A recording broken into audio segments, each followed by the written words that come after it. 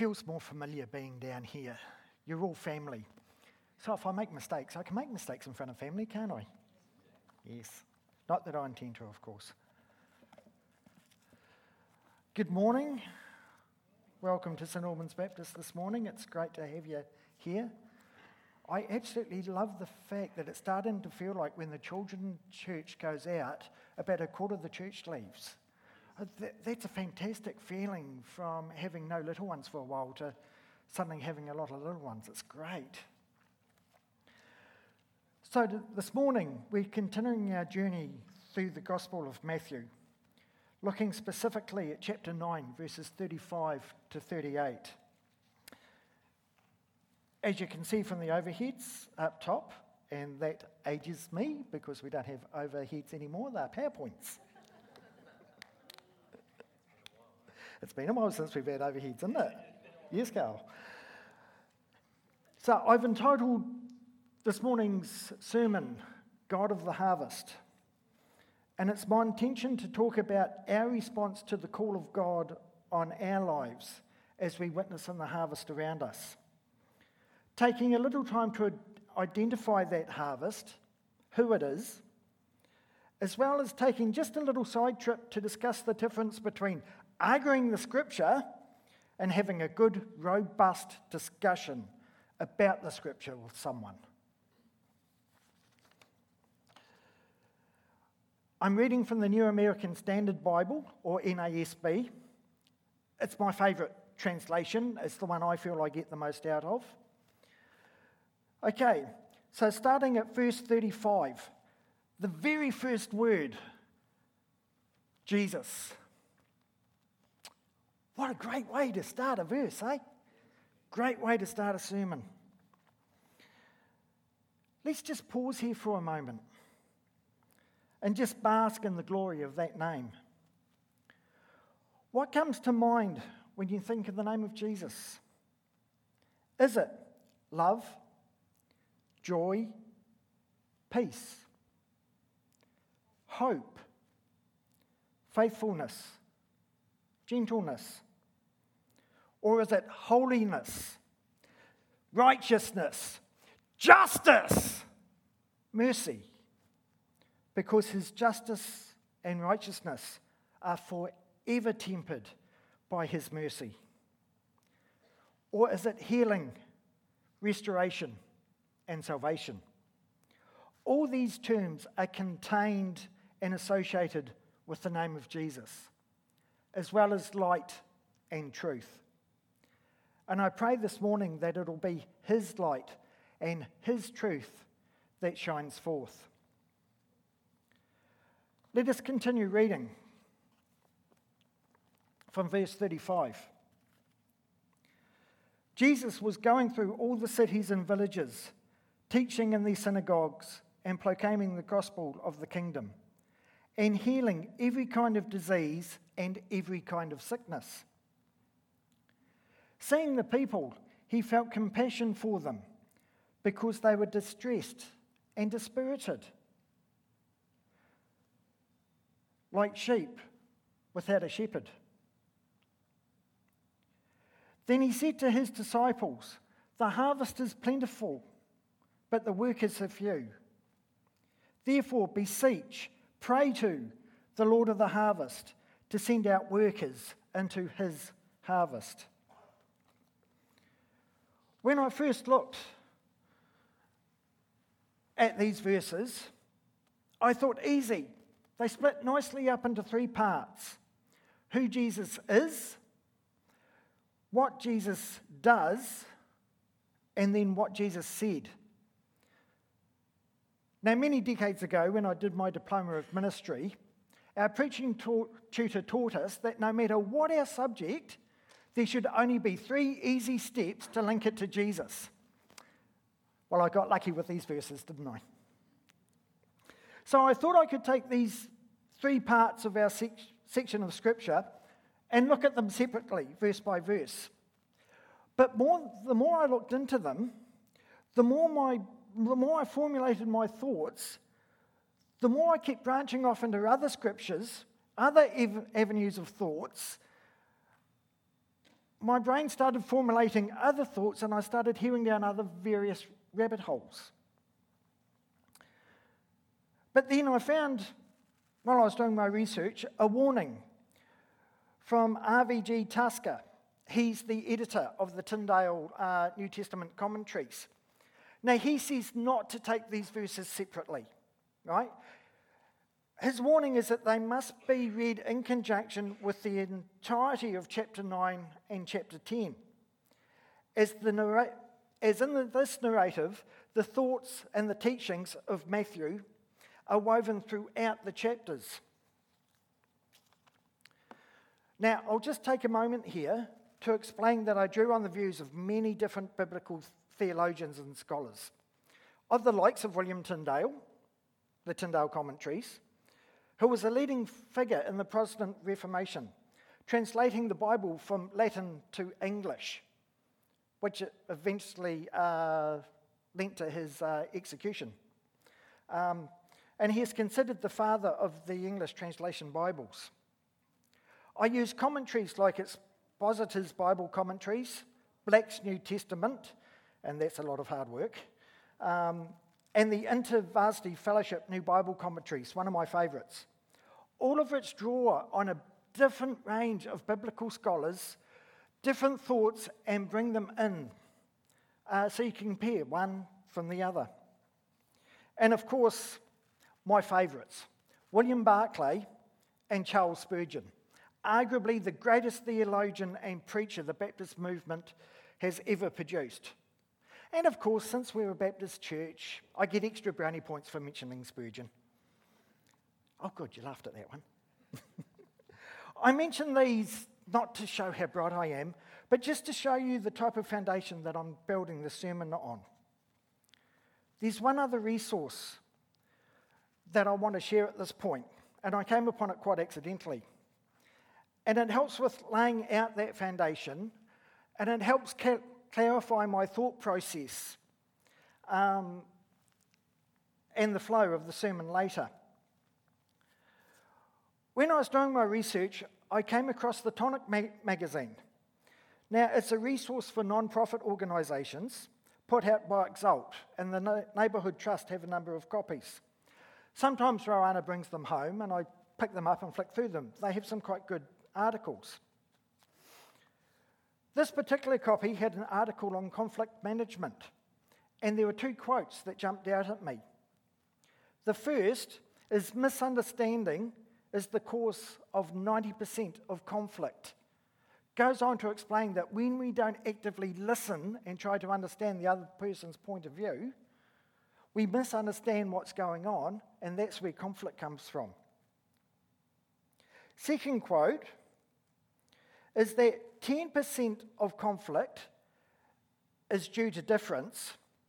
The other 90% is due to delivery and tone of voice. That's how you speak to people. When we argue, we stop listening to each other. And instead of sharing our beliefs, it starts to become a, we're right, you're wrong, to be right, you must come to my opinion.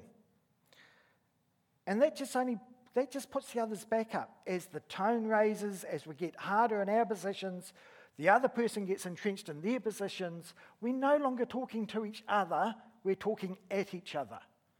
And that's not good. A robust, healthy discussion, however, is a different matter. It's where we are actively listening to the other person's point of view. Okay? We're trying to understand where they're coming from, why they're thinking what they're thinking.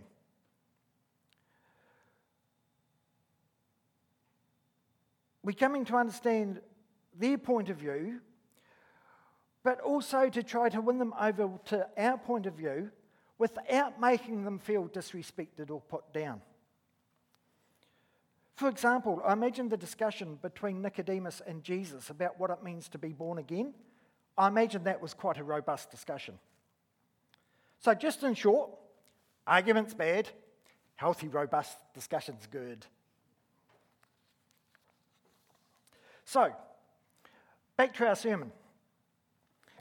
Let's take a brief look at the preceding verses. From verses 18 to 33 in chapter 9, we find 4 examples of Jesus restoring and healing people. And Matthew Cuthbert covered it quite wonderfully a couple of weeks ago when he preached. He raised the dead girl to life. A woman's 12-year-old medical problem was healed just by the fact that she touched the hem of his garment. The blind had their sight restored, and a demon-possessed man was set free. And the text goes on to say that the crowds were amazed, saying nothing like this has ever been seen before in Israel. But the priests and the Pharisees, it's the devil, it's the devil. He's doing it by the power of Satan. And what was Jesus' response? In verse 35, we see Jesus just carrying on doing what Jesus does. Teaching the truth, proclaiming the gospel, and restoring the sick. In this narrative, Matthew doesn't record Jesus responding to the Pharisees at all. In other Gospels, he talks about houses being divided against each other and not standing. But here he just doesn't respond. He just carries on doing what he's doing. And if we flick ahead to chapter 10, verses 14, where Jesus is sending out the 12 disciples before him, he tells them, "Whoever doesn't receive your words, leave that city, knock the dust off your feet, and just carry on." Now I'll explain why this is important later. William Barclay makes the distinction between teaching the truth and proclaiming the gospel. Jesus was correcting false teaching that had crept into the nation of Israel, either from general misunderstanding, the fact that religious tradition was starting to become more important than what the scripture actually said, or deliberate false teaching as religious leaders of the day were trying to cement their own position, either politically, socially, or financially. Some of this starts to ring a little bit familiar to me. But at the same time, Jesus was proclaiming the fulfillment of prophecies in the Old Testament in the person of himself. Now, it's important to note here that Jesus was teaching out of the Torah, the books of Moses and the prophets, which today we call the Old Testament. There are those today who say that we only need the Gospels and the New Testament to preach Jesus Christ. Personally, I think this is a mistake. We need the Bible, Old and New Testament, as the whole of Scripture. And it's important as the whole of Scripture in teaching the truth of the what, why, and who Jesus is. To verse 36. We see that Jesus was doing this because he had compassion for the people, because they are distressed and dispirited, because they had no shepherd. Their country was under the control of a foreign military regime, the Romans. They were labouring under false teaching, deceit, and lies. In other words, oppression. And with oppression comes a grinding down of the spirit. And with that comes sickness of the spirit and of the body. And Jesus comes teaching truth, bringing hope. Hope has been a big theme of today from the prayer meeting at the beginning of the service, from what Carl was teaching when he was leading the worship. And now, Jesus comes teaching truth, bringing hope and healing to their and our infirmities and disease. Verse 37, Jesus turns to his disciples and says, The harvest is plentiful, but the workers are few. Therefore beseech, pray to the Lord of the harvest to send out workers into his harvest. Now there are 3 points I'd like to make from this verse. The first, obviously, the harvest exists. It's existed since Adam and Eve ate the forbidden fruit in the Garden of Eden. And it's going to continue existing until Jesus comes again. We know this harvest. We all belong to this harvest. The scripture says, "For all have sinned and fallen short of the glory of God." We are all equal. All of us need our one-on-one meeting with the risen Christ.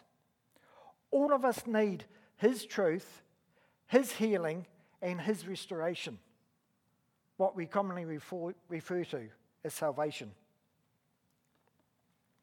Second, the harvest belongs to God.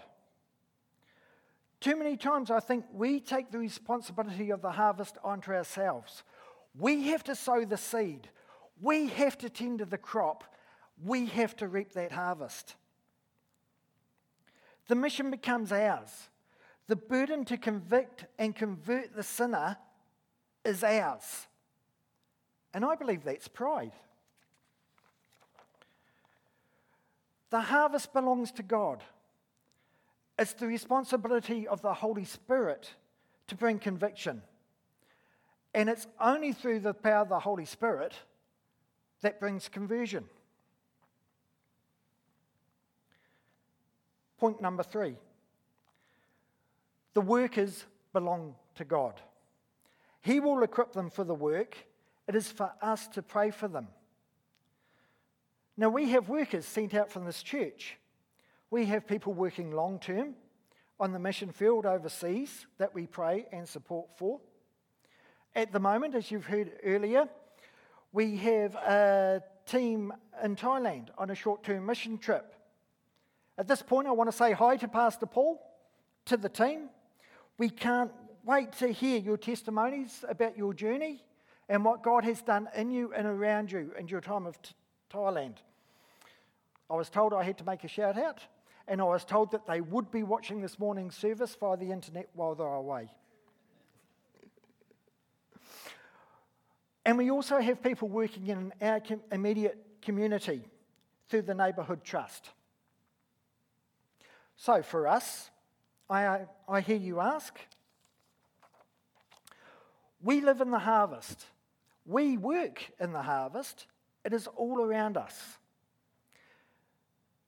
It's in our homes. As a church, we have agreed as part of our vision for this year to be constantly praying for our families and friends and for our neighbours who don't yet know Jesus Christ as their Lord and Saviour. How many of us as parents have children who may have made a declaration when they were younger, but at this point they may have strayed as adults or aren't quite walking the way that we thought a Christian life should be led? I know for my mother, when she became a Christian, she prayed for 40 years for her sister, my Auntie Ruth, before she became a Christian. Mum never gave up praying. The harvest is in our schools. It's the kid that you sit next to, or the person that you ride the bus with every day. The harvest is in our workplace. It's with your workmates, the people that you meet on a daily or a regular basis, or it's the people on your sports team. The people that we have weekly, meaningful relationships with. Do we just ignore this harvest? Do we just pray for God to send out workers and that's it? No. As Christians, we are called to a life that is honouring to God. We are called to be different in the world around us. Not indifferent, just other than. We are meant to live a life that acts as a signpost to Jesus. Now, you've probably all heard the saying, in everything you do, preach the gospel of Christ. And if necessary, use words. This saying is usually used out of context and as an excuse not to verbally share the gospel. I'll just be honest for the moment. I don't know where this saying actually originated from. It's something I've heard almost all my life. It's been around, but I don't know who originally said it. People take it as an excuse to say, I'm not an evangelist, so I'll just show Jesus through my good works. Which is good. The problem is, people might just think you're an awfully nice guy, but don't actually equate it to you being a Christian.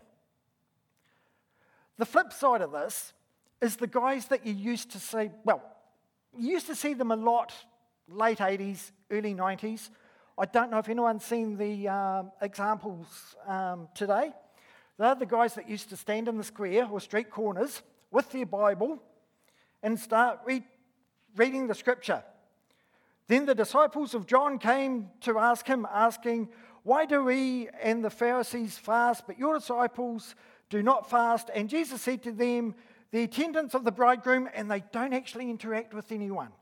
They just read this gospel over the top of people's heads, scattering the seed where they may, and it's up to the Holy Spirit whether it finds root and germinates.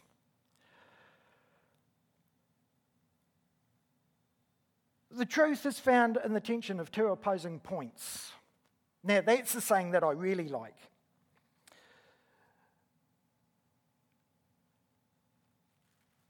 It's one of my favourite sayings, and I try to live by it, to always see the different points of view and come to a conclusion somewhere in the middle that, to quote the Apostle Paul, seems right to me in the Holy Spirit.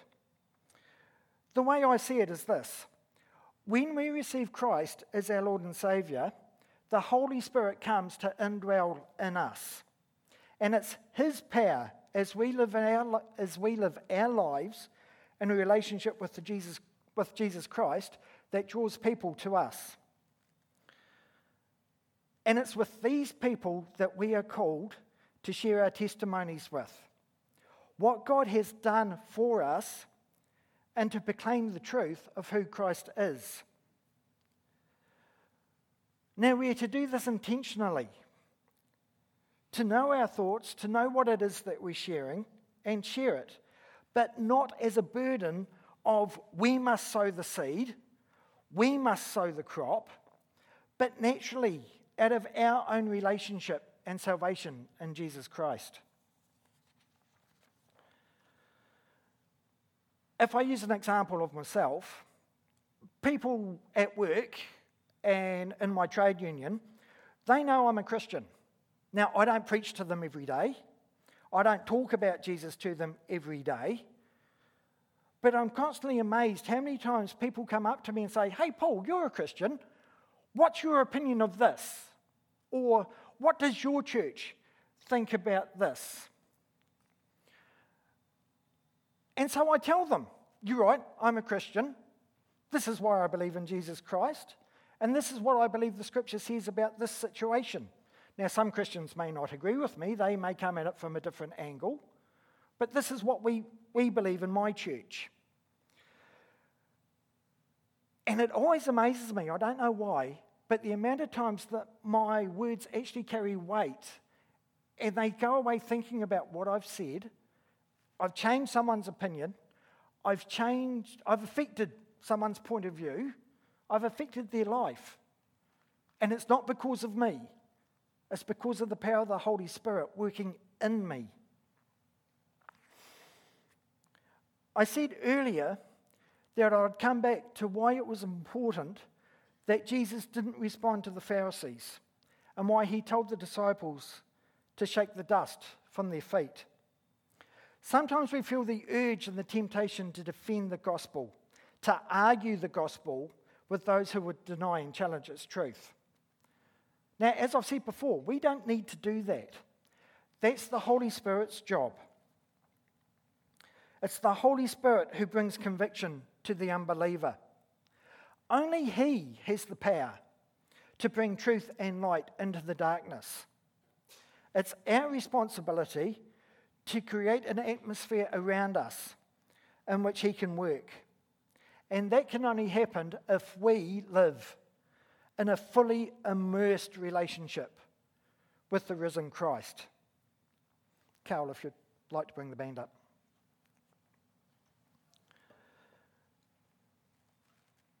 So that's the sermon. Next question is, so what's our response to today's message?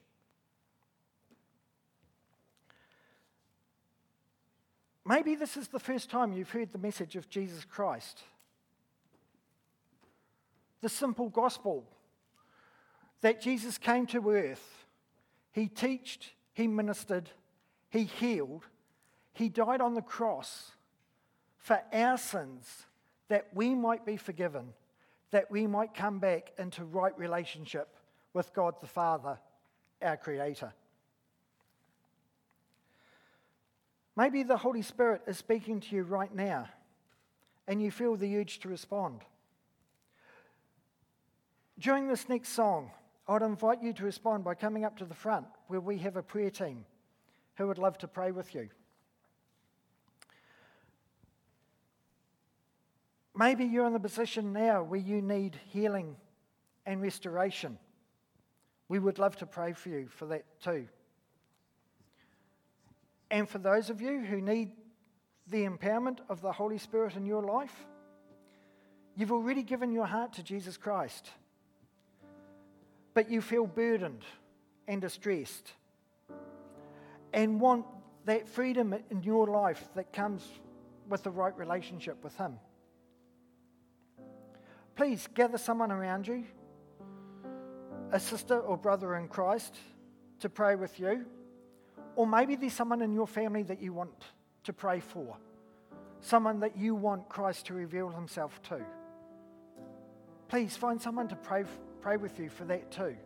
But of course, you're always welcome to come down to the front, to have someone pray for you, to seek prayer, to seek healing and restoration that only comes through Jesus Christ. So thank you. And Carl, over to you.